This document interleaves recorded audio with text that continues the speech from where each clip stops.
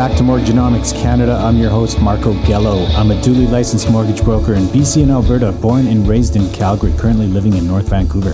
If you are from either of these provinces or require any mortgage-related services, please do not hesitate to contact me. Call or text me right now at 604-800-9593, 604-800-9593. One application, one credit check, and access to Canada's top lenders. All right, welcome back, everyone. Today's headliner topic, I'm going to talk about think twice before adding someone to the land title during a mortgage refinance. But before we get to that, here's what's on my mind this week. On Wednesday, June the 9th, Tiff Macklem, and this is the governor of the Bank of Canada, will make the fourth Bank of Canada policy interest rate announcement of 2021. Okay, so there's 8 of them, so we're halfway there for the year. Basically, this is a day that all variable rate mortgage holders mark in their calendars. Even though no one is anticipating any changes to the current overnight lending rate, it's still highly anticipated, even though no one is anticipating anything. The actual overnight lending rate is 0.25%, and this is what the announcement is all about. Do not confuse this with your bank's prime rate. But here's why everyone huddles over the announcement. It's because the key overnight lending rate, which is currently at 0.25%, largely influences prime rates. So currently, prime rate is at 2.45%. So if you have a variable rate mortgage and it's at, let's say, prime minus 0.9%, that means your actual rate would be 1.55%, 2.45 minus 0.9. So if Tim Macklem announces that they will be increasing the overnight lending rate to, let's say, 0.5% from currently where it's at 0.25, then typically you can expect all the banks to coincide with the announcement and increase their prime rate accordingly. So if that were to happen this week, banks would likely increase their prime rate from 2.45% to 2.70% from 2.45%. And the same logic would apply if a decrease in the rate is announced, right? And generally, all banks have the same prime rate at 2.45% except one. And you can reach out to me to find out about that. So there's one bank out there that does not use 2.45% as its prime rate. Sneaky bank. Now, why does this even happen? What does the key overnight lending rate have to do with your variable rate mortgage?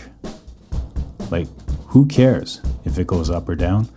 Or more importantly, why does it affect variable mortgage rates? And here's the answer. Banks borrow money based on the key overnight rate. And if that overnight rate deviates up or down, they pass on the difference to the mortgage holder, to their mortgage holder customers, and any other loan that is directly linked to prime rate. So that could be car loans, credit cards, lines of credit, and so on. So there's quite a few loans that link to prime rate. The highest that prime rate has ever been was 21.75% in 1981. And the lowest it's ever been is right now at 2.45%. That's right, you are witnessing history as I speak. And if you're 48 years old like me, you've witnessed both historic milestones. Pretty cool. And this is where things get even more interesting. Even though I was only 8 years old in 1981 when prime rate was 21.75%, I still remember life back then and faintly remember it was a pretty stressful event for many families, in Calgary at the time, for sure.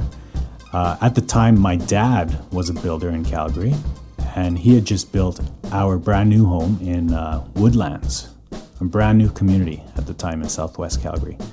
Really awesome neighborhood. Anyhow, as I grew older, my dad always referred back to the days in the 80s. And of course, you can guess the recession in Alberta had everything to do with oil and gas. So without getting into detail, it just wasn't good. We'll leave it at that. Anyhow, the impact on the market was unforgettable.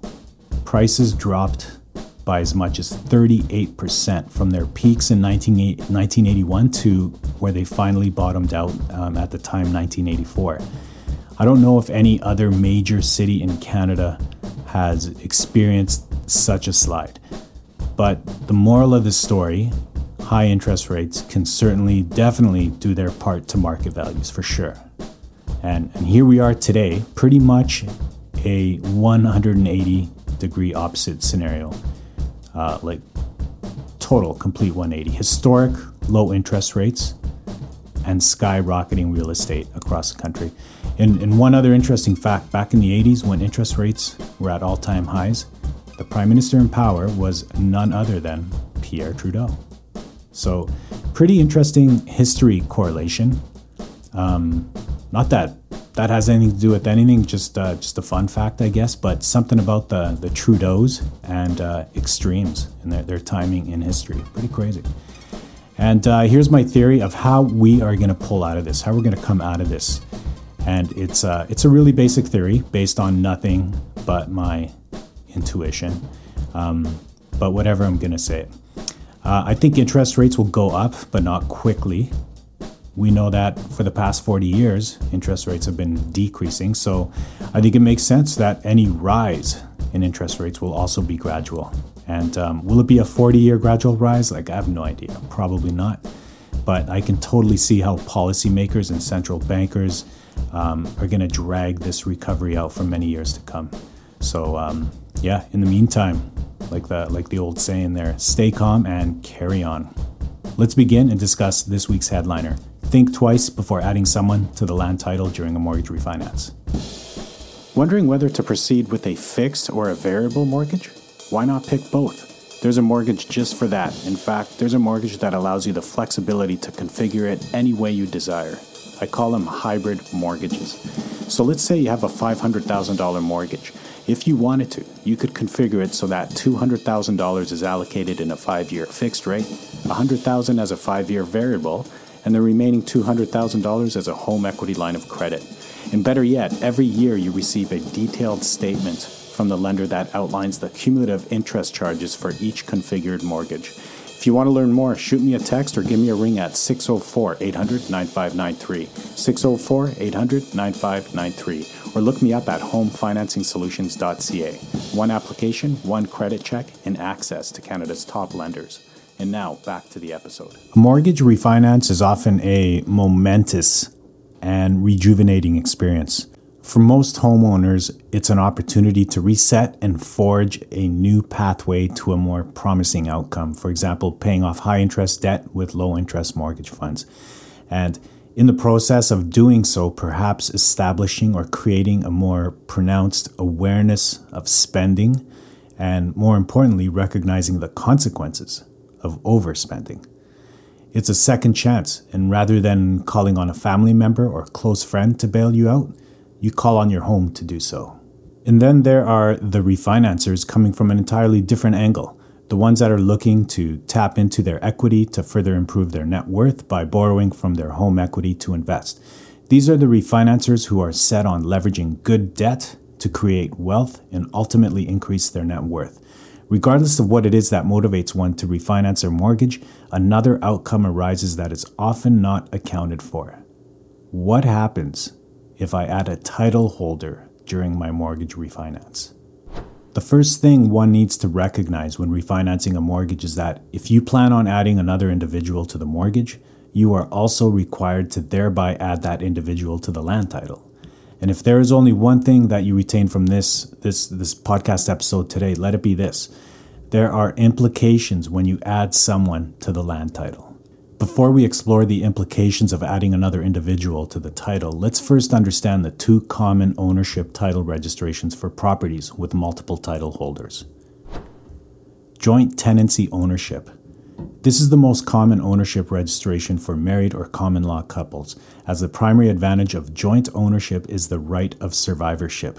The right of survivorship means that if one owner passes away, their interest in the property automatically transfers to the other owner on title, as each owner owns 100% of the property as joint tenants. Tenancy and common ownership. a form of ownership in which title owners are allocated separate shares of the property. The division of ownership can be whatever the title holders agree upon. It could be 50-50, 60-40, 99-1, or it can be split 4 ways, 25% each, and so on. Unlike joint tenancy ownership, there is no right of survivorship. Tenancy in common allows each owner to pass on their share in the property to their respective beneficiaries under their will, if they choose to do so.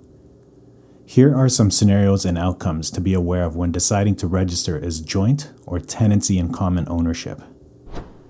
Single title homeowners may consider adding a family member to their land title as a joint tenant for estate planning purposes. For instance, in the event that the homeowner passes away, the property title will transfer directly to the surviving joint title holder, thereby avoiding probate fees and taxes. When adding a joint tenant title holder during a refinance, be aware that you may also trigger various forms of taxation. For example, in British Columbia, the additional title holder will be subject to their share of a property transfer tax. Also, depending on the relation to the original title holder and intent, the new title holder may also be subject to capital gains tax for the year they were added to the title. Another thing to be aware of with joint ownership is that if the occupant owner were to go into arrears on their mortgage, the derogatory credit rating would extend to the other owner as well. In many instances, a parent co-signer is registered as a tenancy in common ownership with a 99% and 1% share distribution, child to parent, so as to minimize potential capital gains in the event of a sale. Joint tenancy ownerships are also used for reasons other than capital gains. My intent for today's topic was primarily to raise awareness that there are implications when adding someone to your title during a mortgage refinance. Do not rely on this content as official policy and regulation, but rather use it as a starter conversation with your accountant and/or your lawyer to better assist you in communicating your particular scenario. If you do not know of a lawyer or accountant that specializes in real estate, please don't hesitate to reach out to me directly, and I will gladly share with you my network of real estate lawyers and accountants for Calgary and Vancouver. That's all I got for today. Call or text me anytime if you have any mortgage questions at all, especially if you are in British Columbia or Alberta, as I am licensed to service these specific provinces, and especially if you are from Vancouver or Calgary, as I am very familiar with these markets. Call or text me at 604-800-9593, or you can visit my website at homefinancingsolutions.ca. Thank you again for tuning in to Mortgageonomics Canada. Stay well, everyone. Talk again soon.